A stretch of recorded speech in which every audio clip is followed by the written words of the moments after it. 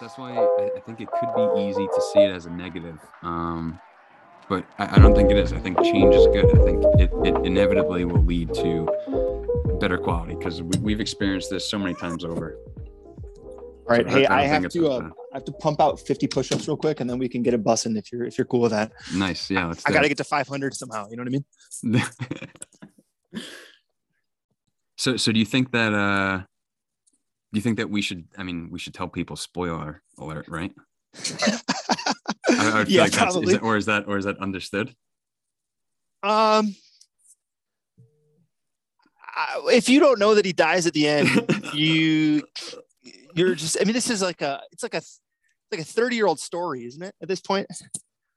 Yeah. From at least 20 early 90s. Yeah. Yeah. I would say. How many push-ups are you at per day? Well, it's May, so I'm up to 500 per day. Yeah.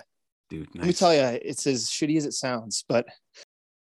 All right. So let's jump into it. For the people that will be listening in the future, today I am going to be talking with Hogan.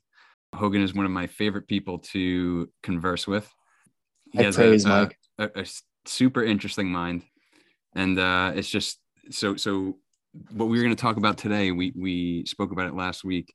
You sent me a text and you suggested me to watch Into the Wild. It's a popular book. I've heard of it before. I never actually read it. I don't know if you read it when you were younger, but it was a great movie. As I was watching it, it kind of made me feel uncomfortable at times because of how much I was able to relate to his story. Maybe we should even just start by sharing the story a little bit. Yeah, I think that's a good place to start. So the main character's name is Chris. What's his last name? McCandless or McCandles. Chris McCandless. So he is a college-age student, I believe from the East Coast, I think Virginia. He graduates from college. His parents are extremely wealthy. I think his dad was a scientist with NASA, and his mom was also with NASA. The movie starts off with him graduating college. His parents are celebrating with a lunch after the graduation, and they start talking about what they're going to gift him. And they say that they want to give him a brand new car because his Datsun was almost like a threat to his life or his health and society. And society, right? Almost like you could see the parents' face when they're offering it to him, almost like like saving their image, almost to a degree. And then that's where in that scene is where you truly see Chris's personality, I think, start to really come out. You see him defend himself and say, I don't want a car. I don't want things. So yeah, you want to continue with where it goes from there? One thing I'd say, we first come into Chris and he's graduating college. He's walking across the stage. He does this thing. It's him, he's showing off his personality. Right. And like the first taste that we get from who his parents are, uppity doesn't even begin to describe these people.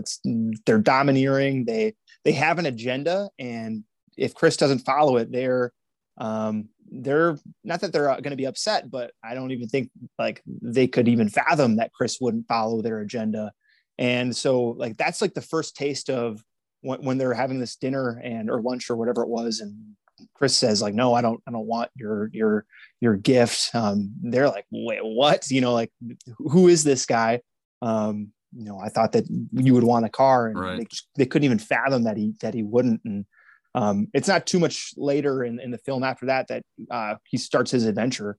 And they don't necessarily know what his adventure is. They think he's visiting a friend or something, right. Or moving across the country.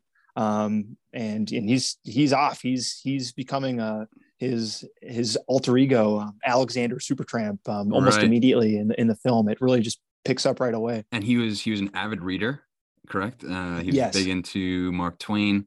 I think I remember reading something else that he was inspired by Huckleberry Finn. And I think that's even like where he wanted to create that alter ego or that persona, that name. So I think he was kind of going for that attempt. He was inspired by a lot of different authors. And you could see that he wants to get rid of his material possessions at that or at that lunch with his parents, he talks about how much money he has left in his checking account. Mm-hmm. They were shocked that he remembered up to the penny how much he had left.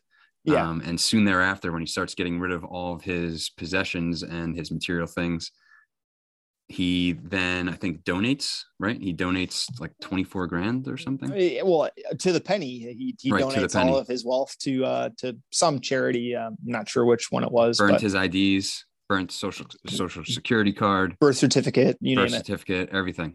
He knew he wasn't planning on coming back anytime soon. So now, did he mention to anyone that he planned on doing this, or it wasn't really?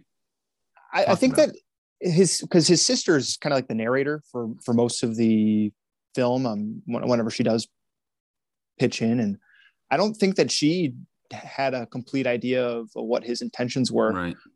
Because she was just as miffed as her parents were, but I think she accepted that it was Chris that was deciding to do this, whereas his parents still had this like view of who Chris was that was, kind of rebelling against them, Right. And as she was narrating, you're right, she is the narrator. I'm remembering that now. As she was narrating, you could hear the struggle in her voice where she was trying to make sense of, is it something personal? Is it something that we did?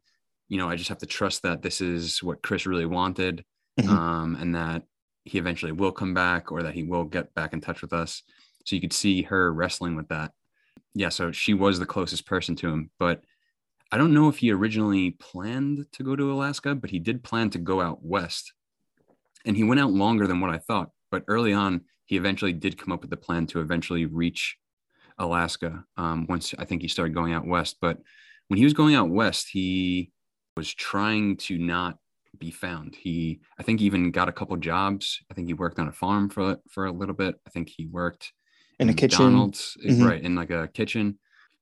And it's interesting because going westward, anytime I just think about going westward, I just think about when the United States was even being created, and that western frontier, was being founded. So it's kind of like he was reliving that almost in his own way.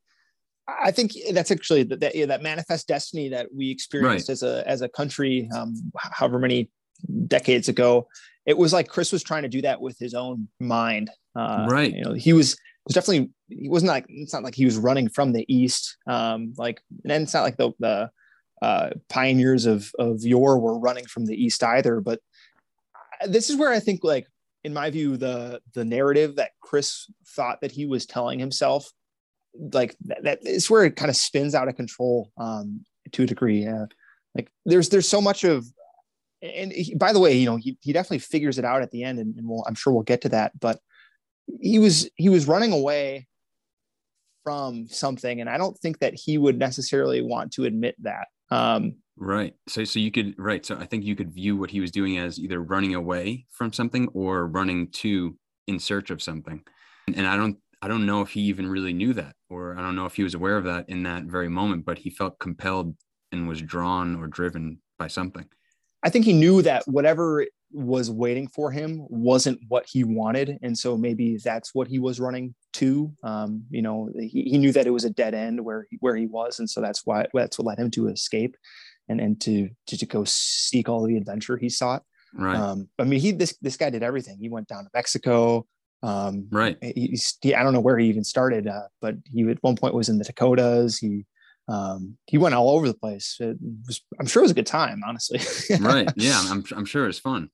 And then he eventually makes his way all the way west and then starts traveling up north.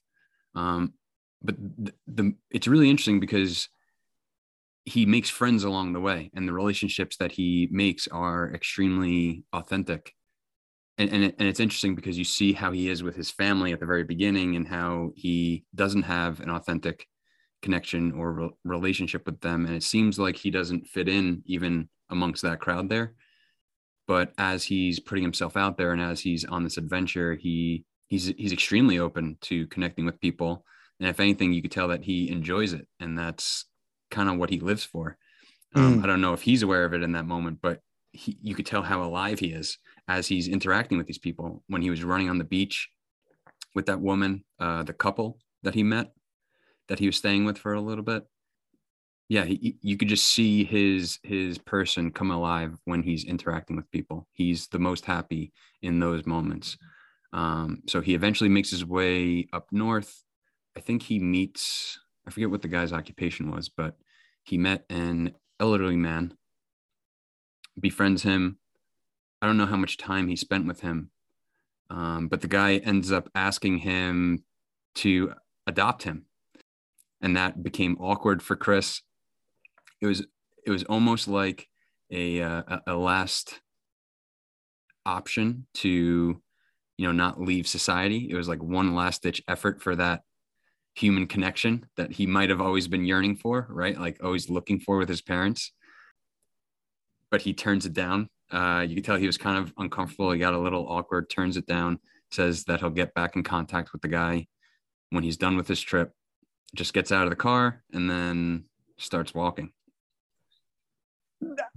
That moment was poignant for sure. I mean, it was a touching part of the film. I think it was honestly like almost the climax. Right. Like you'd think that the climax would happen like later on in a film. Spoiler alert, you don't hear about this guy anymore. There's a reason. It's because he ends up dying in the wild as he gets into Alaska. But this struggle that Chris has is with himself, I think, primarily. He is looking for an opportunity to, I think he says it, I'm not sure what the exact quote is, but he wants to kill whatever's inside. Right. I don't know if you remember that. I think it was either in the beginning or in the end, but that was something that he was trying to do. He recognized that there was programming. He recognized that there were thoughts that weren't necessarily his own, aspirations that he didn't have himself, but were still being propagated by whatever was propagating them within himself. And so that was the primary motivation for him to take this journey in the first place. And Mike, as you conveyed, he was able to connect with, there were at least a dozen characters in the movie that he was having genuine, right, belly laughing, hearty smile, gleaming eye kind of conversations with. And it's this, I don't remember the gentleman's name either. Maybe we should have watched the movie more recently before, but you're right. It was kind of like the last branch, before, floating down the river, where you could have grabbed it and saved yourself from going off the waterfall. But instead he kind of like, in a way, kind of ruthlessly just turns him down. How did you take his body language or his facial expressions? Like, how did you think that he felt in that moment? Because it surprised me, honestly. The Chris himself, cold, detached, and almost like he needed to, like the voice inside of him was saying, this is it. This is what you've been yearning for since you were a young boy. As the movie progresses, we get flashbacks of what Chris's family life was like, mostly through the lens of his sister, if I'm not mistaken. And it's, shall we say, tumultuous, volatile. There's yelling matches. There's a real bond that you see develop between Chris and his sister, as they like try to overcome this hardship. And I almost think that that's what Chris was running from in my view. It was not something that he could necessarily fix himself, so he had to go find a way to go fix it and explore. And he didn't set out to go die. Obviously, he set out to kill something within himself that would have allowed him to kind of pull a phoenix, transcend into something greater. Right. So do you think that goes back to our use of rituals and like how men in tribes used to, at a certain age, go through certain rituals to signify their rite of passage into adulthood? Like, do you think that is related to that in some way, shape, or form? Because I know that the reason that you sent me that movie to watch was because you were able to relate to it a lot, and you knew that I would be able to relate to it a lot. And where I relate to that is there's something to taking risk. And we've talked about that all the time. There's something to taking risk and doing something that defies the odds, that tells you something about yourself.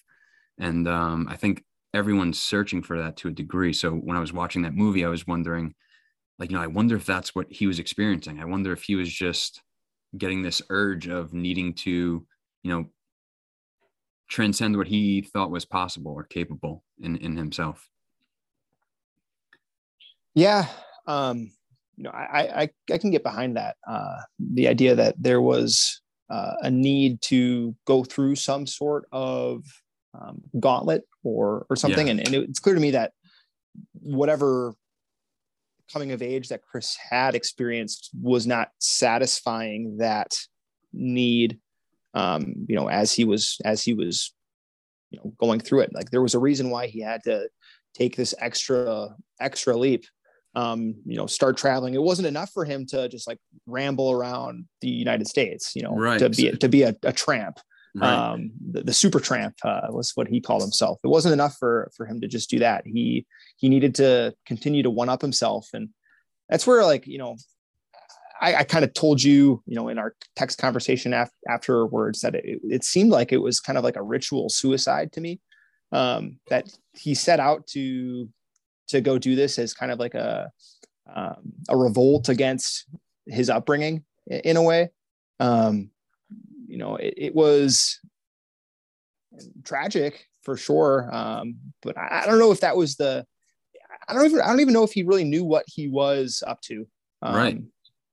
Yeah. Obviously, I don't know if he does either. We don't know everything that went through his mind. Obviously, we're just speculating. And of course I'm having this conversation from the comfort of my nice warm home. And, right. and poor Chris was freezing in Alaska, but some of his heroes, even Thoreau, for example, people clown on Thoreau because he was, in the wild, but also his mom was doing his laundry and he'd walk through town all the time. I don't think he really had to go as extremely as he did. And I think that that's where there was, for all the wisdom that Chris seemed to have, because he really truly did seem like he was like an old soul. His fire was burning brightly enough where, I think there was still, a twinge of like naivete that kind of was propelling him.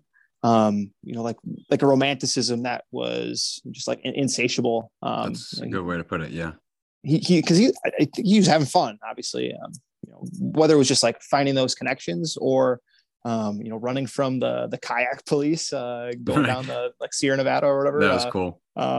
So it's, but so now think about it. You've had experiences like that. I've had experiences like that.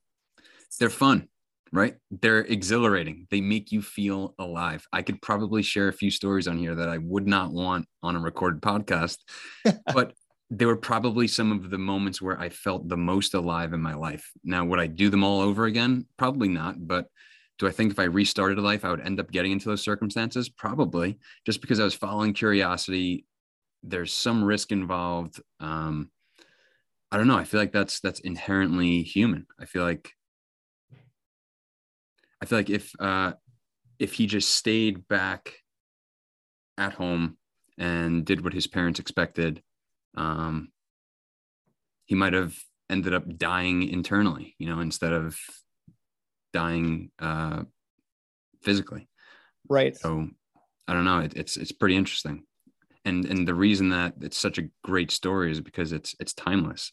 I think it's something that every guy especially experiences. It's the true hero's journey. It's going into the unknown, learning something through your challenges and your experiences, coming out a greater version of yourself, and then coming back to society or coming back to your home to then teach what you've learned. I think even at the end of the movie, so he's out in Alaska. He eventually finds a bus.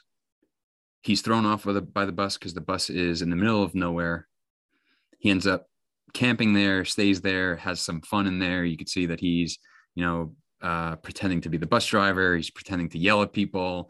He's now starting to imagine people just for fun. I don't think he's hallucinating. I think he's just doing it just to entertain himself to a degree. Stays there for a while, is living off of, picking berries, foraging. He's got like a 10-pound bag of rice too that he Yes. Persists on for a while. Right. And that he's rationing, right? Isn't he? He's like, he's counting out how many days he has left. And all rationing means is that he's poking holes in his belt every once in a while because his pants are falling down. No, there's no question that he was, woefully unprepared for what the bush had to offer. Didn't even bring a map. Nothing. Yeah. And he made like some moves. He marked the point at the river that he crossed, so he'd be able to find his way back, maybe. But so that's why I think he did plan to come back. So, and then even at the end, when he was trying to come back, he was happy in that moment. Before he started to plan to come back, he was happy. He was content. He was at peace. It almost seemed like he got what he was looking for. That's like when he came to that realization. And in the part of the hero's journey is where he then goes back to his home and he then teaches what he learned. But as he then tried to make it back, he went back to that marking in the river that you were talking about. But it was the time of the year when the snow caps or the ice caps were melting.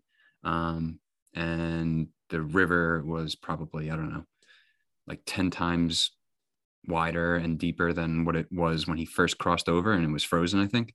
Yeah.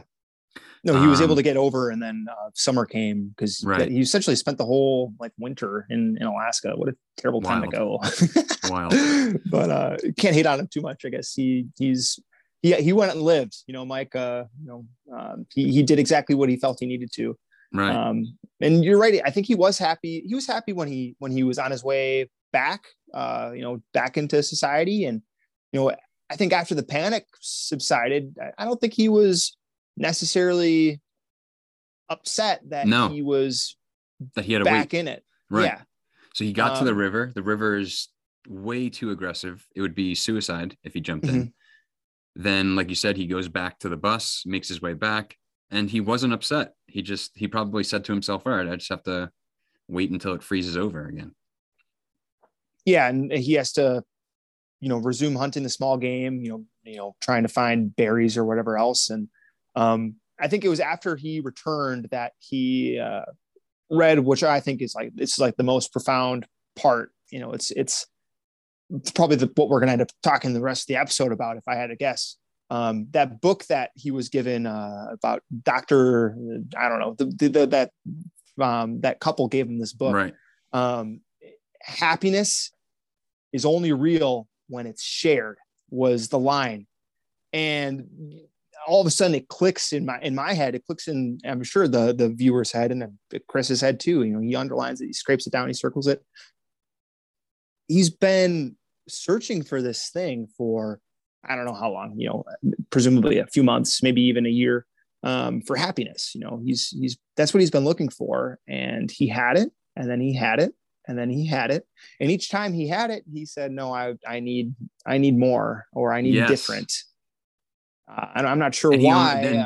And he might not have been aware that that's what he was looking for the entire time. Boom. I don't even think he knew he had it. So I get chills now even thinking about that, because I got to a point in my life where I said, I don't know what else I want. I lost 80 pounds. I'm with the girl of my dreams, have a career that I love. I'm solid in what I know that I want to invest in over time. Everything's firing on all cylinders. I'm like, I don't know what else it is. So yeah, so it's like there's always that wanting for something more, but inevitably you end up realizing, like, I already have everything that I ever wanted. Like, if I have friends, if I have family members that I love, if I have food that I could eat, if I have shelter, and I have people to relate to and relate with over time and share those experiences, I don't know if people really need much more than that. And I started to realize, maybe I am not getting what I want because I don't realize that I already have everything that I've ever desired and that I already need. So I think that's why that insatiable desire or that want felt like it would never end until I started to realize that same thing. And I think that's why that movie struck me so strongly, because I think that's something that everyone inevitably realizes or doesn't. So you either stay on the hamster wheel and you chase, or you eventually hop off and really ask yourself, what is this whole thing really about? I'll be happy when. Right. That's that sentence, I think, I'll kills more dreams and destroys contentment everywhere it touches. I think about like some parts of my story. I've had this goal, or I've had that goal, or another goal, and pursuit of the goal it's just as rewarding. It's why would you delay your gratification until you do or don't end up where you're quote unquote hoping to get, when you can be content with the pursuit the whole entire time. And I wish that Chris was able to latch onto that earlier, or cross the stream sooner, or something, because he would have really taken the world by storm. I was gonna say, he would have taught so many people that lesson. Yeah.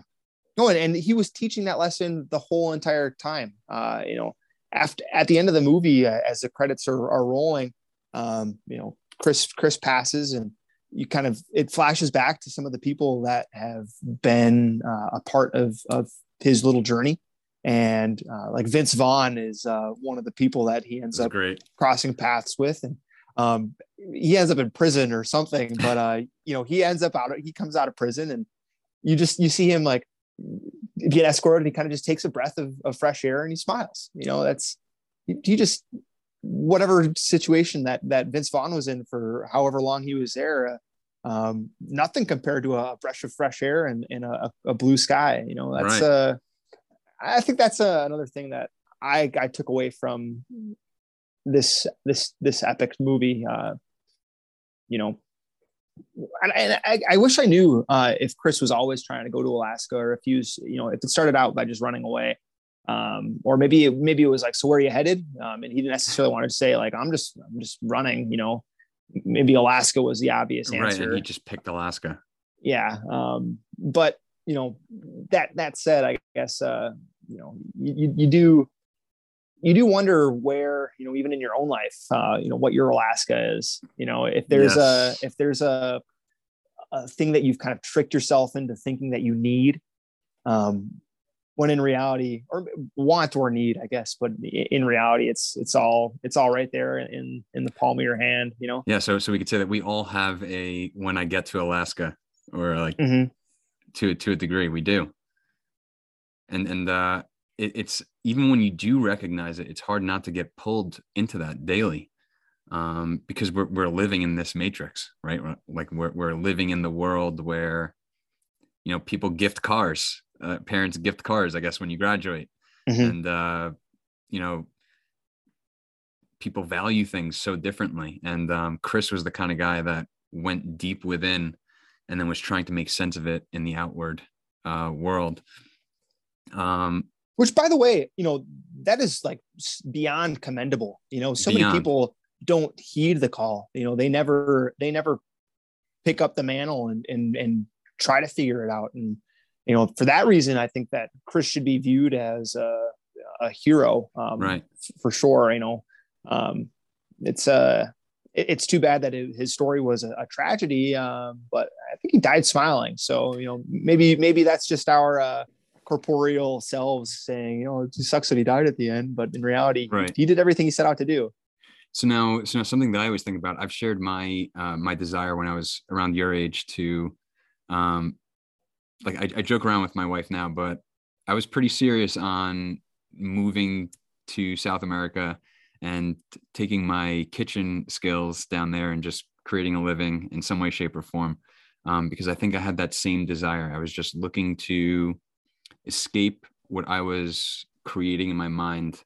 And I thought that if I went to a different physical location, that I would escape what I was creating in my mind. But inevitably, I think if I went there, I think I would have still had those same demons that I was trying to make sense of, or that same structure I was trying to navigate through. It would have definitely followed me, now that I'm looking back at that. But now what I think about is, I wonder if people can have their own journey like that, without having to go to Alaska and live in a bus in the wilderness for a year. Mm-hmm. And I think we can, but I think we have to view it in like a symbolic way. We have to actually make sense of it along the way, like we've been talking about. Like, we're not going to know exactly what our Alaska is, but I think that if we're aware of what we're doing and why, that we might know which, I guess, direction to go in. Right. Well, you mentioned those rite of passages earlier on in the podcast, Mike, and you know, I think that we can essentially just take Chris's journey as some sort of obstacle to be overcome. I think that his intention was, as he left, like you can see, like, he sent postcards, and these postcards are real, and you can read them. This will be my last postcard for a while. I'm going to go live in the wilderness for a couple months. If my journey proves fatal, then, peace out. It was nice knowing you. So there was a clear, like, end in mind for him. He wanted to go there and whatever his motives were. So I don't think the motive is as important, but I definitely think that he was pushing himself to his limit. Yeah. And I think that there is something to be said about being pushed to your limit, or pushing yourself to your limit, versus comfort. Yeah. And if I'm being honest with myself, I don't think I've been pushed to my extreme limit. I don't. I know that I have. There's and that eats away at you after a while. Like don't you want to just redline the engine? Right. So I wonder, I'm like, should I redline the engine, or should I prepare myself to be as ready for when life forces me to redline the engine? Yeah. Well, how about this, I don't though, know. Mike? I mean, you got to give yourself the acid test every once in a while. Yeah, right? 100%. Like, me and my buddies, we do all sorts of stupid stuff in the weight room. One of the activities that we very fondly participate in, at least once a year, is this challenge, Death by 100s. And it's this stupid CrossFit thing where you do like 100 repetitions of a whole bunch of different exercises, push-ups, pull-ups, deadlifts, more deadlifts, squats, bench, the whole 9 yards. And you're doing it for time. You don't necessarily have to do all the reps like perfectly, but you got to do them, and you're doing it with a partner. And when you're repping, your partner's resting, and when your partner's resting, you're repping. I think I said the same thing twice, but you get the idea. That is, by the time you end that, your heart is beating out of your chest. You can maybe see like, a total of like 2/4. Your vision's like mostly blurred, and you're like, okay, am I alive? Maybe. I'll tell you in a minute. We just went through that thing, and your body's just like buzzing. Like you have just done it. You have pushed yourself to the absolute limit of what your capabilities are. And now there's a new time on the board. And, was that time? Limit.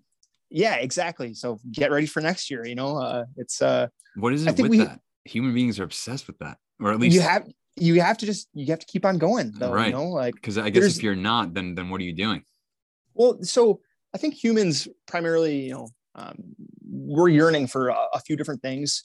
And one of those things is like built into us. It's like achieve genetic immortality, like you go procreate, and then you set your kids up so that they can procreate. And that's our legacy all the way on down the line, like your DNA is screaming at you every single day to do that exact thing.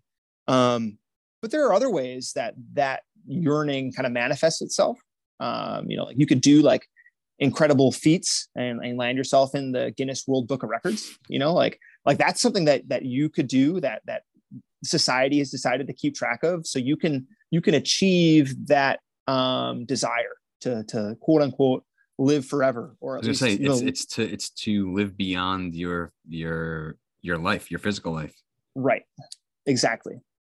So in so doing, I think that it's a completely natural kind of progression for us as a species to, put the bar a little higher, and then put the bar a little higher.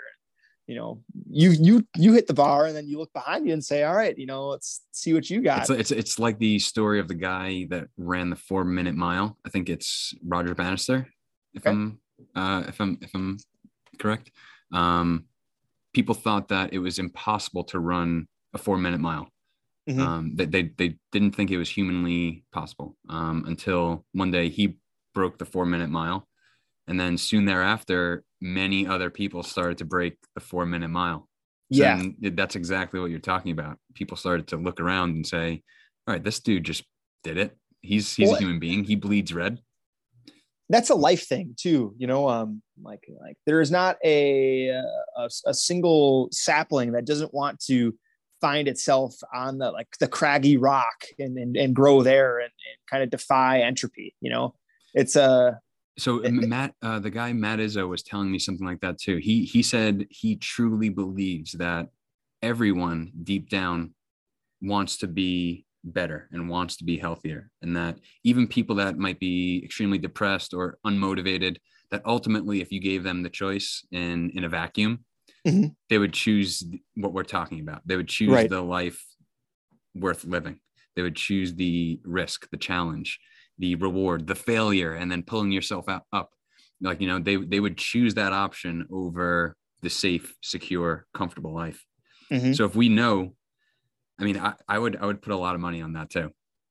Well, I guess look at kids, like the young child is rambunctious and he's boisterous and he's running around like a freaking savage because he can and he wants to, and that's it. And life is just pouring out of him. Those are the two little things that he cares about. Do I want to do this? Can I do this? Oh, he's off like a bolt of lightning. Oh my gosh, go! You got to go. And no one's say no, little Johnny. What are you doing, running around in between the church pews? Well, I felt like it, and then all of a sudden, pressures from the outside kind of lop that off. They start to tell you no. Yeah, exactly. And that's tough. Don't touch that. Don't go there. Don't stand on that. And then those start to compile over time. And then you become Chris, you graduated college. Yeah. And you're expected to just fit in and then start telling every other kid no, and stifle that same life, that same curiosity, that same yearning for challenge and obstacle. It's really interesting. I think it's important for people to meditate on and think about how it applies to their own life. I agree 100%. And, you don't have to necessarily even watch the movie or go to Alaska, but, even I think you can experience what Chris learns, even like on a walk around the neighborhood. If you have to go to the city, great. If your town's too small, I think people even substitute Chris's experience subconsciously without even realizing it. Like, I think that most students go to college not to get a degree, not to prepare them for a career, but as a rite of passage, almost as I'm now leaving the coop. I'm going to live without mom and dad for 4 years, and I'm going to explore and find myself through. And it's a terrible rite of passage. It's a terrible rite of passage. Like, but what are you proving? People feel compelled to go off, to leave. Absolutely. I was one of the only people out of my friends that stayed local and just traveled to school.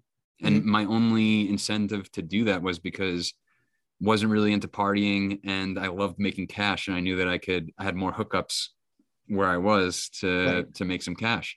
But that was not the norm. The norm was to want to just go away to school and just get shit-faced every weekend and think that that's how you're going to inevitably become an adult and find yourself. And that's what I think everyone's going for. I really do. Yeah. Well, it's college. I mean, trust me, I know I have written a book on college, man. All it takes is, can you do your chores? Okay. That's it. That's literally it. If you could do your chores, you've passed, you've graduated, cum laude, and, you were in extracurriculars and now you have a job.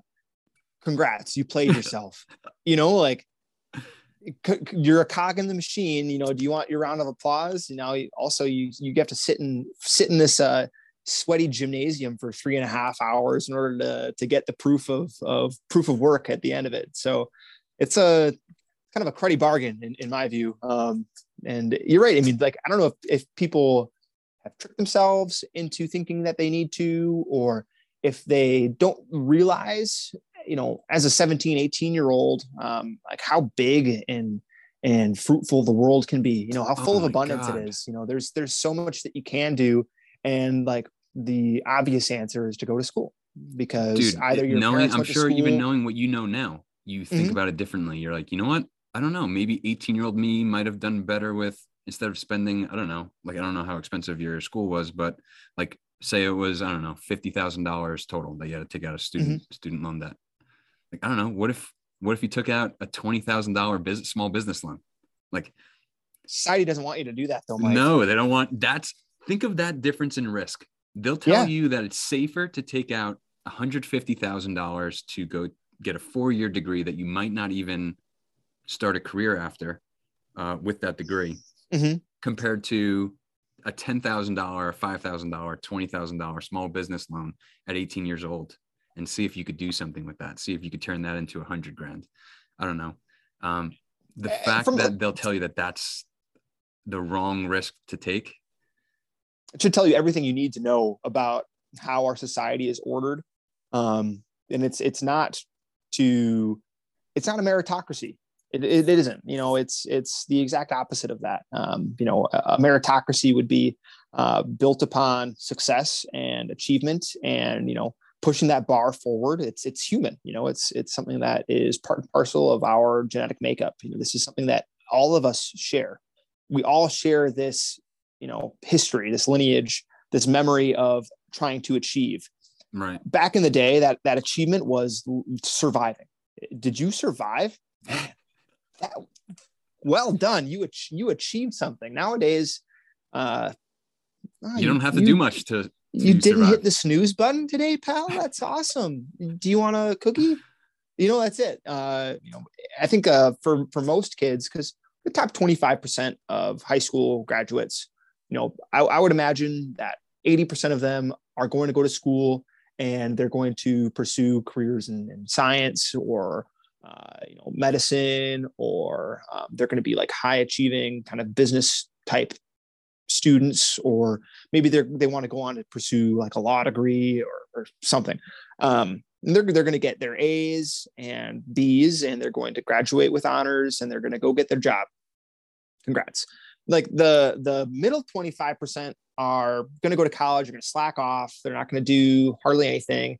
And they're probably going to end up like, in management, telling those other guys what to do. But it's like the bottom 50%, they've been tricked into going to college. And some of them are going to go to college and they're going to figure it out, and they're going to end up graduating and pursuing awesome careers. And right. That's great. Like Definitely. I'm not trying to like deprive that experience from those that want to seek it. But man, like the top 25 that have scholarships, okay, you've proven yourself academically, go out and have fun. I think that you have a dream in your brain where you probably want to go do something with your life. Go out and do it. Like, don't let us stop you. But for the rest of them, like the bottom 75%, I would almost say, go work for a little bit, go get some life experience, see what it is that you Right. want. I was going to say, so since you're closer to that age, or, you graduated more recently than me, what Right. would you suggest to the 17, 18-year-old that's starting to get that same itch that Chris got, or, that we talked about that we got? The itch to figure out what your Alaska is. Right. Yeah. Or, just to, explore something more. You have that desire for more, the mainstream path of going right to college as your rite of passage. Just don't go to college right away. That's my advice. Yeah. Take at least commit yourself to a semester off, at least one semester, if not two. Make as much money as you can in as many different ways as you can, whether that is, you just graduated. It's spring. It's about to be summer. You have your hometown. There are a bunch of people in your hometown with cash that would pay you to mow their lawn. So get on it.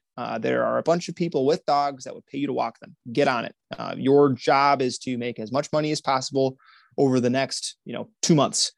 August, man, that's up to you. What do you want to do? Do you want to walk down to Mexico with nothing but a water bottle, your right. phone and a charger, or even better yet, like a notebook and a couple books? Awesome. Like that. I'm jealous of you, man. That's that's cool. You have your whole entire life ahead of you, and you're going to go get on the hamster wheel right away. That's what you're going to do.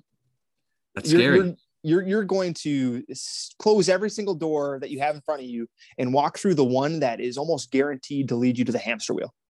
I don't know. I trust your judgment if that's what you're doing. And if you're telling me, screw you, Happy Hogan, I'm going to go be a freaking doctor. That's awesome. I would encourage those people to do it if they knew why they're going to college. Yeah. If you know, then go. But if you are going to find yourself, you're going to find out that you can't be found. There is no finding. There is only making, and college is a great place to go make yourself. I mean, I joined a fraternity, and I did that when I was a junior. So my freshman and sophomore years, I try to get involved in a few different organizations, like student government. I was trying to beef up my resume, trying to get a handle on college. My freshman year, fall semester, I had a 3.8. By the time that I finished my freshman year, I dropped my cumulative down to like a 3.0, 3.1. So I really tanked my spring semester. And it's because I was doing all the, crazy college stuff, right. And, you're going to figure out that there's a balance to be struck, and that you can't just, go full bore hedonism, but then also you can't go full bore, studying, putting your nose down in the library. Like there is a balance to find. But I mean, just like Chris, he found what he was looking for in Alaska, and what he was looking for was permission to be who he is. Yes. Yeah. And I think a lot of people go to college where a lot of people do things that they're doing seeking permission. That's a good way to put it. And you don't need a professor or a university system or even a boss to do that. I mean, let me tell you, there are jobs that you could start and you could be your own boss, like right now.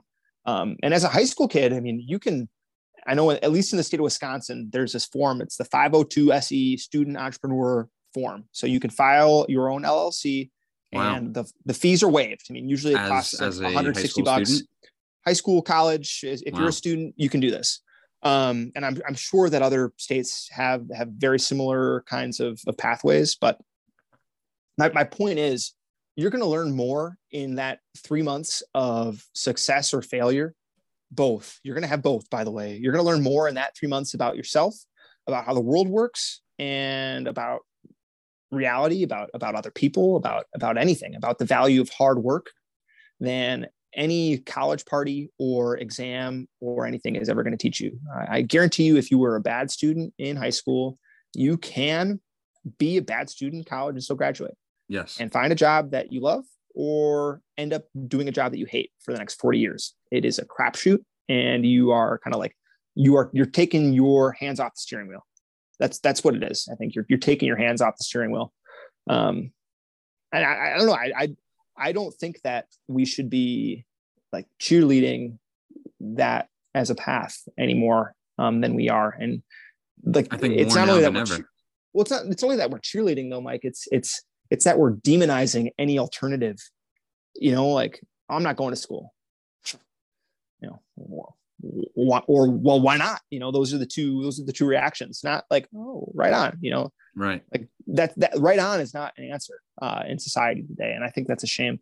I had a guy that I do jujitsu with. He's, I think, 23 or 22. No, I'm sorry. I think he's 24. I was talking to him about what he wants to do, what he's up to. He told me that he's in school. He said, I said, oh, how many credits do you have left? He said, I actually just started. I said, oh, okay.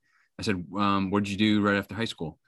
He said, well, throughout summers when I was in high school, I worked on a clam boat. He said, so when I graduated high school, I didn't like the idea of college. I knew it wasn't for me. He said, I loved being in the sun. I loved being on the water. And I loved working on the clam boat. He's like, so I just figured I would do that more. He's like, and I did that for the last five years, like since I graduated.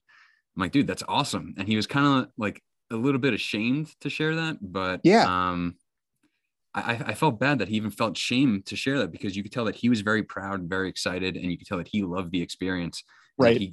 And that he got so much from the experience. And then when you interact with him, at least me being a little older, I'm like, holy shit, this guy's so mature for being 24 years old. You know, he was hanging around with men on a boat for Yeah. 5 years, 6 days a Yep. week, like picking up clams. Like you're gonna turn into a man doing that. And now he That's a decided rite of passage, by the way. right, that's like a cool rite of passage. And now he decided, okay, I'm done doing that. I want to have a little bit more of a stable career. I want more hours and more time to myself. Mm-hmm. Everyone in my family is a police officer. He goes, I love what police officers stand for. I love, like, you know, everything that they're responsible for. I'm going to become a police officer. So now he's going to college to get his associate's degree. That's all that you need to become a police officer after you pass the test.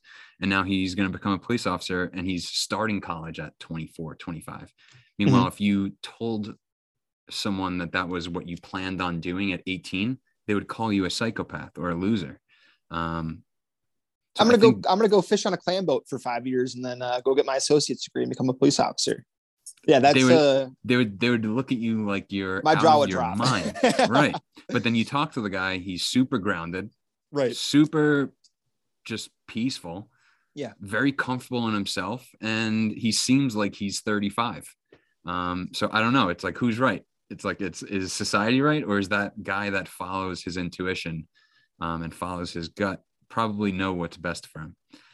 Well, that's the thing, Mike. I think so often we as humans, as men, we think that we have it all figured out. You know, we have a plan and we want to follow it. And sometimes we don't realize that those plans they're not even ours. You know, they've been implanted. They've been implanted in our psyche, and we're just perpetuating them. You know, even like who among us didn't want to be, they're like James Bond or, you know, Clark Kent or, Michael Jordan. Like, you know, those are the archetypes that we look up to as kids and aspire to become, for no other reason than they're cool. Like there's explosions in the background. They drive cool cars. I don't think that there are very many people that grow up as like 7-8-year-olds that are like, no, I want to be a carpenter. I want to be a plumber, or I want to work in waste management or whatever it is, but I mean, those jobs, humble or not, you can support a family and you can live a fulfilling life just working, like there's so much value. There's so much profit in toil and hard work. A lot of people find value and they find fulfillment in that. Absolutely. Have you ever heard of Ernest Shackleton, the explorer? That name is very familiar to me. Why don't you remind me what he did? You would be obsessed with this guy and his story. I think he's from the late 1800s, and he was just known as an explorer. And his goal in life was to just become the best explorer known to man. And he had a ship called the Endurance. And did he go up to the Antarctic? I think he went down to the South Arctic? Pole. Okay. To the South Pole. And that was his goal. He put out a flyer in whatever town he was in that just said, men needed for dangerous trek, might not make it back alive. Low pay. Low pay. But if we do, you'll solidify your legacy, or like something like that. And that was the only advertisement. And he put it throughout the town, and he eventually, got a group of 10 or 12 guys, and they were the crew of the Endurance. And they ended up going out on this ship, worst weather possible. And ice starts forming around the ship. It ends up breaking the side of the ship. A whole iceberg starts to form around the ship. They end up having to jump ship and start to camp on this fucking iceberg that started forming. They had to eventually kill off their dogs because they ran out of food. Mm-hmm. And eventually, I believe they made it to the South Pole. And I don't know what happened. I think they got stuck there. But whatever the circumstance was, he ends up making it back.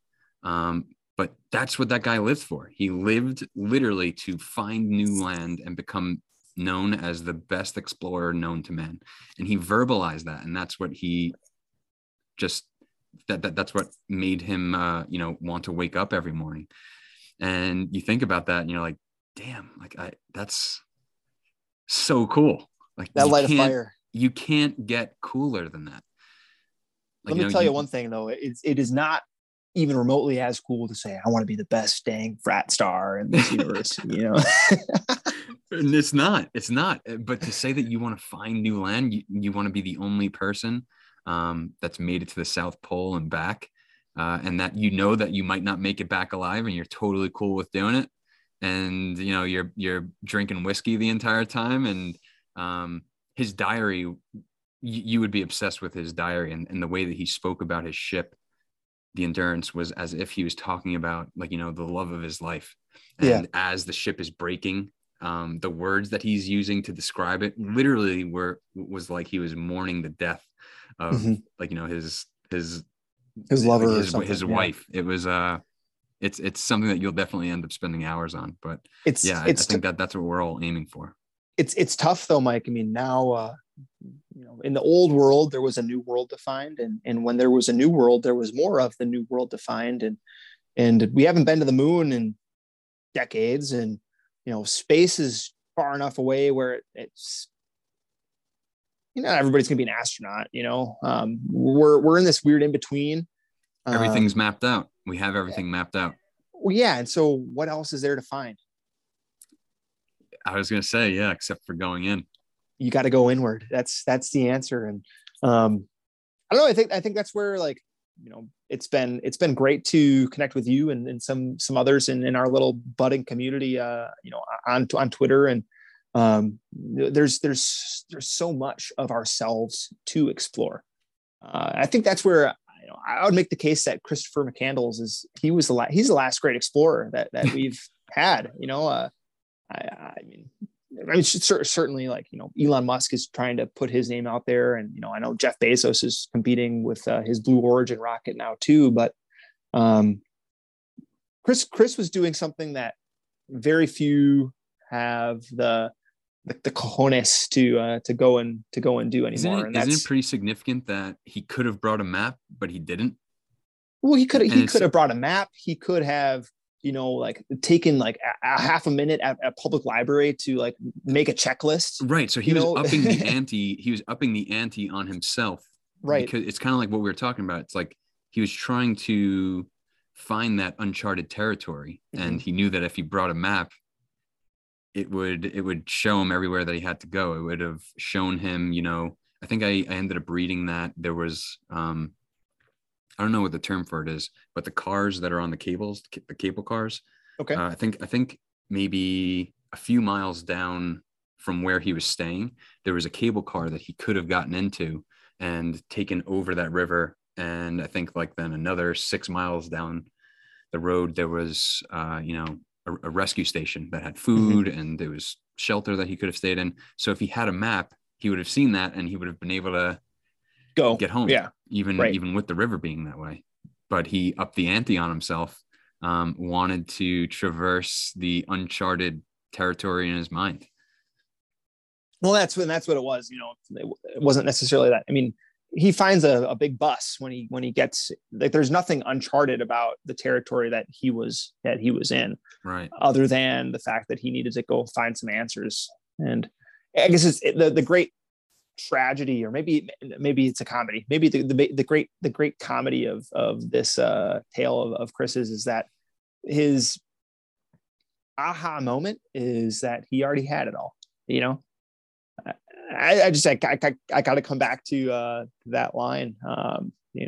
Happiness is like it's best when it's shared. And I think that is as eternal as this enduring and striving for greatness. It's part of our heritage and our genetic like memory as well. That's where like culture starts in the kitchen. You maybe hear that. It's one of my great joys as an American is kind of just like being able to appreciate how like it's just like it's proof, like just look at it. We are able to jive, like you being in New York, you talk very fondly of New York and how you can take one block and there's this distinct culture and rhythm, and then you take another block and there's another one. And I think that's what it's all about. It's about figuring out how you want to fit into that story. And I don't know. It's like I said, it's a shame that Chris wasn't able to make it back. But at least can you argue that his story is bigger because of it? I think so. That's exactly right. I mean, what was it? We were talking about the longevity, beyond longevity, the immortality. I don't know what he would have done when he got back. I don't know if he would have written books or if he would have just gone back to the kitchens, or maybe he would have still never wanted to be found. Yeah, and it's not for us to say, but it's not what happened.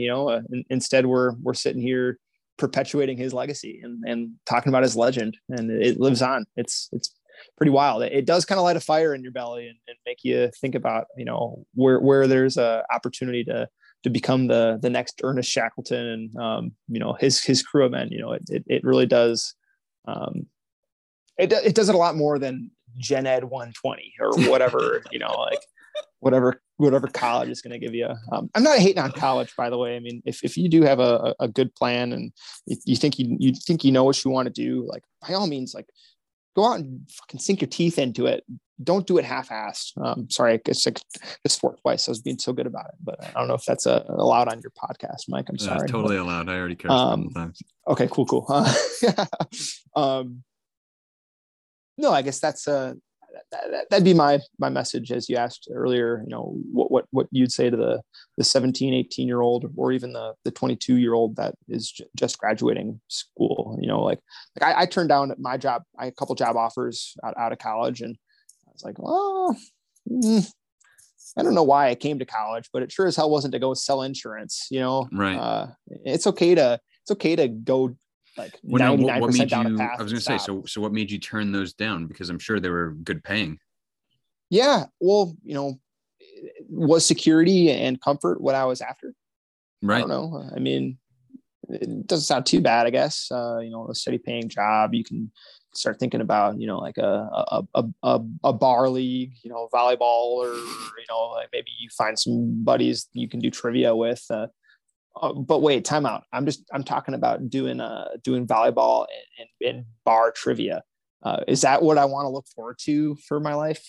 No, I'd rather go write my own story, so that's kind of the main reason why I think I turned down my offers, was just because I thought that I could come up with something a little bit more interesting myself. And I did. I've started and failed more businesses than I have fingers on a hand. I started window washing. Window washing, that's a joy, isn't it? Okay, maybe not window washing. Well, I bought and sold sneakers in high school and college. Maybe I can do this, like, full time. Oh, well, I had some troubles with this one too. You're tasting different foods. Yeah, exactly. You got to just put yourself out there and you keep on going. I think that's the best thing for kids to do, especially with trying to make money, because if you could figure out how you enjoy making money, I think that's a good place to start, for sure. Because I've met a few people that, wish that money didn't exist, but I have to stop having the conversation after that, because I don't think that there will ever be a world where money doesn't exist and we're straight bartering again. Why would you want that? I think because they view it as unfair, because it's not evenly dispersed. I think that's what it is, Mike. What? It's insecurity. Yes, it's insecurity, without a doubt. It's called this technology that humanity has decided to essentially use as a storage of my thousands of human value. My human value is tied up in this banknote, and the amount of banknotes that I have or that I'm able to accrue. I'm not so sure about my value. I'm not sure about my ability to accrue generate value. Yeah. So money's evil. Right. Right. Love of money, for sure. Love of money. If you're just accumulating your value for the sake of it, I mean, like, not to tread on the crypto guys, but you're just clicking buttons. You're not really creating any value for the economy necessarily. That there's a reason why I think we saw a big downturn in the markets lately, and it's because we didn't realize, I think, as a general community, how shallow, I guess, the whole system is, with I'm speaking about like Luna specifically here. Like what was the story with that? I stake your Luna and you can get 20% APR. That's money for nothing. You're not, that's not real life. Yeah. You can move refrigerators, and you can play your guitar on the MTV, but you can't get money for nothing. So, it's, I think that's what I think that's probably what Chris was trying to figure out too for himself. I mean, a common motif that he kind of expressed throughout the film was, I'm kind of happiest when I'm like down to my last couple bucks. Right. Which would terrify almost everyone. Right. But that just shows us that he was absolutely like secure in who he was, which kind of just solidifies even more in my brain that not that going to Alaska was a mistake, but that, when the final reveal that he had it all along, it made that even more poignant, even more touching, a moment in the story. I also found it pretty interesting that he was trying to escape society.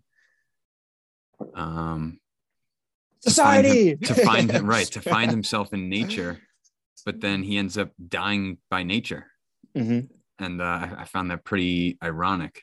It's kind of like he was escaping one bad for something that could be even more unforgiving. Well, that goes back to the I'll be happy when kind of thing we were talking about earlier, Right. Sorry for interrupting. Go ahead. No, I was just going to say that I could definitely think that, or I would venture to guess that nature is definitely more unforgiving than society, even as crazy as that might seem. But I think he ended up realizing that. Yeah, there's still humanity, whatever that's worth. I think it's, to a degree, your answers can be tied up in a little bit of projection, but there's still humanity at the end of the day. Society's built on that. Those yellow lines as you're driving down the road are the only thing stopping you and 2,000 pounds of metal from swiping you off the face of the planet. Isn't that nuts? I think about that all the time. I try not to think about it. You could have your hand on the wheel and just achoo, and that's it.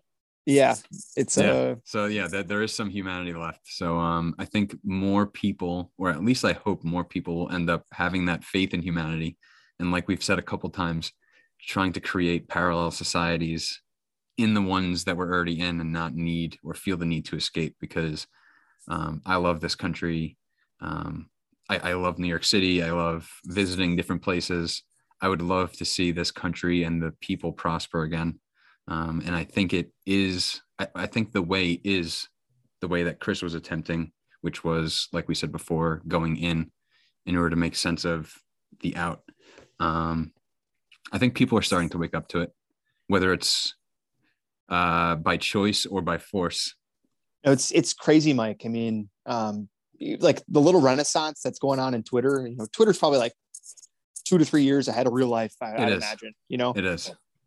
And I think like the conversations and what I was reading in Twitter, like when the pandemic was first starting, I'm like, my buddies are starting to talk about it now. It's like, okay, shoot, that's keep that little barometer in your back pocket. It's important to know when you got those little bellwethers that tell you what's around the corner.